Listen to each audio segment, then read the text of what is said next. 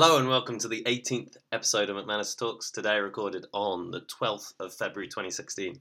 The last few weeks we've been discussing a sort of very specific topic, and I've really enjoyed it, and although I don't think I've necessarily gotten to the end of that topic and all the things that could be said about it, because I just find it particularly interesting.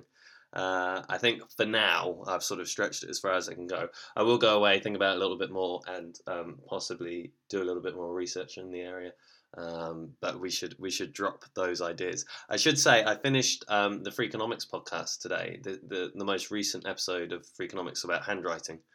If you're listening to this significantly in the future, and they prefaced self-improvement month in April. All their podcasts, I gather, will be based on self-improvement, and it struck me that that's kind of pretty much what we did in January. And for a moment, I wondered whether they listen to this podcast. I'm certain that they don't. It's just kind of interesting that the sort of two overlap. One of the most successful podcasts out there, and this nonsense. So today I wanted to go over a topic which really relates to two separate things that we just discussed before. So I really like the idea of having these sort of interwoven themes throughout the podcast. And the two things which it relates to is, one is this idea of sort of debating or raising concepts about when free markets don't work, and when sort of pro-market arguments might fall down, and in that area we've had the dinosaur hunting episode, which was a personal favourite of mine, not necessarily the favourite, but still I quite liked it. I just like the title, and also the In Search of Grey podcast, and it also relates to the podcast on telling your own story, and the one which discusses how if you can kind of control the narrative, you control the data, or at least the interpretations of the data, even if the narrative doesn't necessarily fit the data. And that was all on movies and sort of the gender pay gap involved in films. And these are topics which I've reflected upon in the sort of economics discussion group that I attend every Monday. And I don't know, it just sort of seemed to fit, so I'd quite like to discuss it. I think the extent to which it fits into the kind of free market's good can be debatable, and I think by the process of kind of storyboarding a podcast for this, I've probably convinced myself out of that argument. But, you know, I want to make it as you can reach your own conclusions from what I say, or at least the arguments I put across. So this was a subject which was one of the recurring themes of the discussion club, which meets every Monday for anybody in the Canterbury area around Monday lunchtime. And one of the recurring themes was really the economics of the movie industry. And we sort of read a number of things on this and listened to different podcasts and that sort of thing. And within these articles, obtained just through simple internet search, I didn't really do anything particularly clever, was a recurring theme of the sort of homogenization of the movie industry, where the target market for many movies, it's argued, are the young, and particularly sort of young males for some reason. And it's argued that sort of the 10 to 17, and the 18 to 24 age category are the sort of like real sort of target markets, which kind of fits. This was argued to be the target market in these articles for two large reasons. First, this market is far more likely to attend the cinema, but also they're easier to market the cinema towards. Like, it's easier to sort of catch them through different marketing materials, and also it's a desirable market it's a desirable segment, if you like, to market towards. And post-film advertisements are a big revenue for cinema markets. So this idea that you know, advertisers want to promote their products to this market means that, you know, if you make a movie which a lot of 17 to 20-year-olds go to, you're going to be you're going to make lots of money through this. And this kind of particular target market was put into contrast with the earlier 20th century sort of state of affairs, where most people went to the cinema, especially in the US. However, the sort of growth in television and other home and outside recreational entertainment led to this decline in demand for cinemas. In Edward Epstein's The Hollywood Economist 2.0, one imagines there was a 1.0, or at least a Hollywood Economist without a number. He cites that whereas over 80% of the ambulatory population in the US went to cinemas in 1929, this number is currently less than 10%. Further, 70% of multiple theatre goers are under the age of 21. I think ambulatory population means people who can walk. The problem, it was argued in these articles at least, was this very specific target market has led to a specific commoditization of the movie industry with respect to its recent movies or outputs or whatever. Many movies now come from franchises, either established or movies which hope to be the first in a franchise. And these franchises often target very typically male type subjects. By this, I'm thinking of the common trend towards comic book movies and franchises such as Transformers and things like that. By no means am I saying that all these movies are liked by males. And the key thing here to highlight is that movies tend to be pretty similar to one another. It's this idea that they all look the same. Just to try and articulate this point, and in the kind of the spirit of trying to be a little bit more researched in these podcasts, if I look at the 2015 UK top 10 film box office movies, they were in order: Star Wars, quite naturally, then Spectre, Jurassic World, Avengers, Minions, Furious 7. Fast and Furious, the 7th edition. Inside Out, 50 Shades of Grey, The Hunger Games, Mockingjay Part 2, and Home. Of which 8 of these movies come from a franchise, and the success of the other 2, Inside Out and Home, have led to suggestions of sequels. So, it could be in a couple of years' time, these are all coming from franchises, even if they're the first in these. And beyond the 3 animated movies, which in the list were Minions, Inside Out and Home, the other movies, I would argue, are targeted very much at the young market, and with the potential exception of 50 Shades, are more male-orientated, although I accept the presence of female leads in at least half of these movies. Although it should be said, where there are clear sole male leads in all these movies. Only in The Hunger Games is there a sole female lead, really. Otherwise, there is a female lead, but they're sort of co-leading the movie with another man.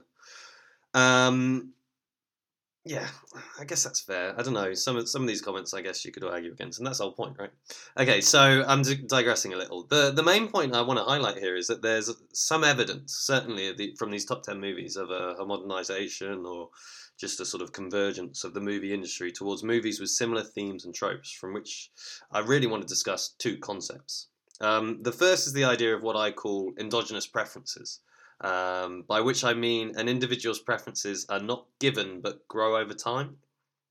So economic analysis typically assumes that an agent or an individual or a firm, we just use agents to mean lots of sort of things. An agent's preferences are given, and then they maximize their utility or satisfaction or happiness, whatever you want to call it, subject to some budget constraint. But the key thing here is that these preferences are neither something which changes in the process or is involved in the analysis. It's just, I like bourbon biscuits or whatever. That's just given. However, I think the key question here is, are these preferences something that we're truly born with, or can going through the process of production or consumption change our desires and tastes? When I look at the UK top 10 movies from last year, which I just listed, I watched 3 of the top 5 and quite enjoyed all of them. So the natural question is, what am I complaining about? How can I be complaining about the homogenization of the movie industry, but also quite willing to support said movie industry and have a good time with it? Of total, I saw 6 of the top 10 and pretty much loved all of the ones that I watched, with the possible exception of 50 Shades, which, even if it wasn't amazing, was quite fun. However, I don't make movies, and it's hard for me to imagine the potential movies that could have been made that I would have enjoyed that were not made because of this homogenization. Beyond those movies in the top 10 that we've listed and talked about, I saw many other movies last year and enjoyed most of the things I watched. I tend not to watch bad movies. And for some of them, I really struggled to watch them. And there's some movies that I really wanted to see but couldn't because the cinemas were not showing them at a time compatible with my early bedtime and my aversion to travel more than sort of 20 miles to watch a movie. So really what I'm trying to say is, how much of my sort of enjoyment from the movies I watched last year, in particular enjoyment of the movies which were successful, was a product of sort of preferences which I had from birth, and how much is just from sort of being in this process and just sort of settling, if you like. Um, but this kind of discussion brings me on to a discussion more about the theory of markets. So economic theory suggests that in a situation where there is demand for some product and profit to be made if a firm produces it, then a firm will enter the market in order to produce it and gain this profit. This is assuming that there's no barriers to entry into the market, which one would imagine in the movie industry are quite high, but let's sort of forgo that for a moment. The market forces would attract new firms such that if a big production company was solely focusing on blockbusters and sequels and franchise movies and comic books and that sort of thing for a long time, a new firm would just enter the market and produce the product demanded by the rest of the consumers in that market. I was reflecting, therefore, during discussions and just wandering around, why this is not the case in the movie market, at least given the prior arguments and the associated line of reasoning. One reason might be high barriers to entry for both producing a movie, so equipment costs. There's probably some sort of legacy, like you probably need networks in the area, and of opening cinemas which have a more niche focus. Even the sort of slightly less mainstream cinemas still are quite limited in what they offer. Another might be a slow market to respond to these forces, especially in the aftermath of a recession. People are kind of reluctant to invest. However, is it just that I've been too quick to jump to conclusions? Has my line of reasoning not been particularly clever? I figure that these gaps in the market are being attended to, and I was a bit too influenced by a couple of articles which suggested that the only movies out there were these sort of sequel type movies. Yes, the multiplex cinema, the big production companies, and the majority of the market go for the types of movies we have discussed. But there is a variety out there. It's just a little bit harder to find. There are independent cinemas such as Picture House type chains. There is Netflix and other streaming services opening the market for further competition. Therefore, to some extent, I think economic theory seems to be working. It is just, for me at least, the extent to which this is true is open to debate. How much is the free market and the sort of, one imagines, quite wide variety of tastes out there, how much is that being accustomed to by the sort of operations of profit motive and free market movements, as economic theory would suggest?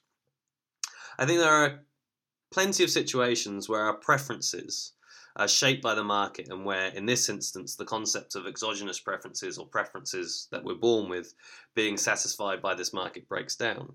In this respect, this is why marketing or advertising has a role to play in free markets. Rather than just inform, it is trying to shape our preferences.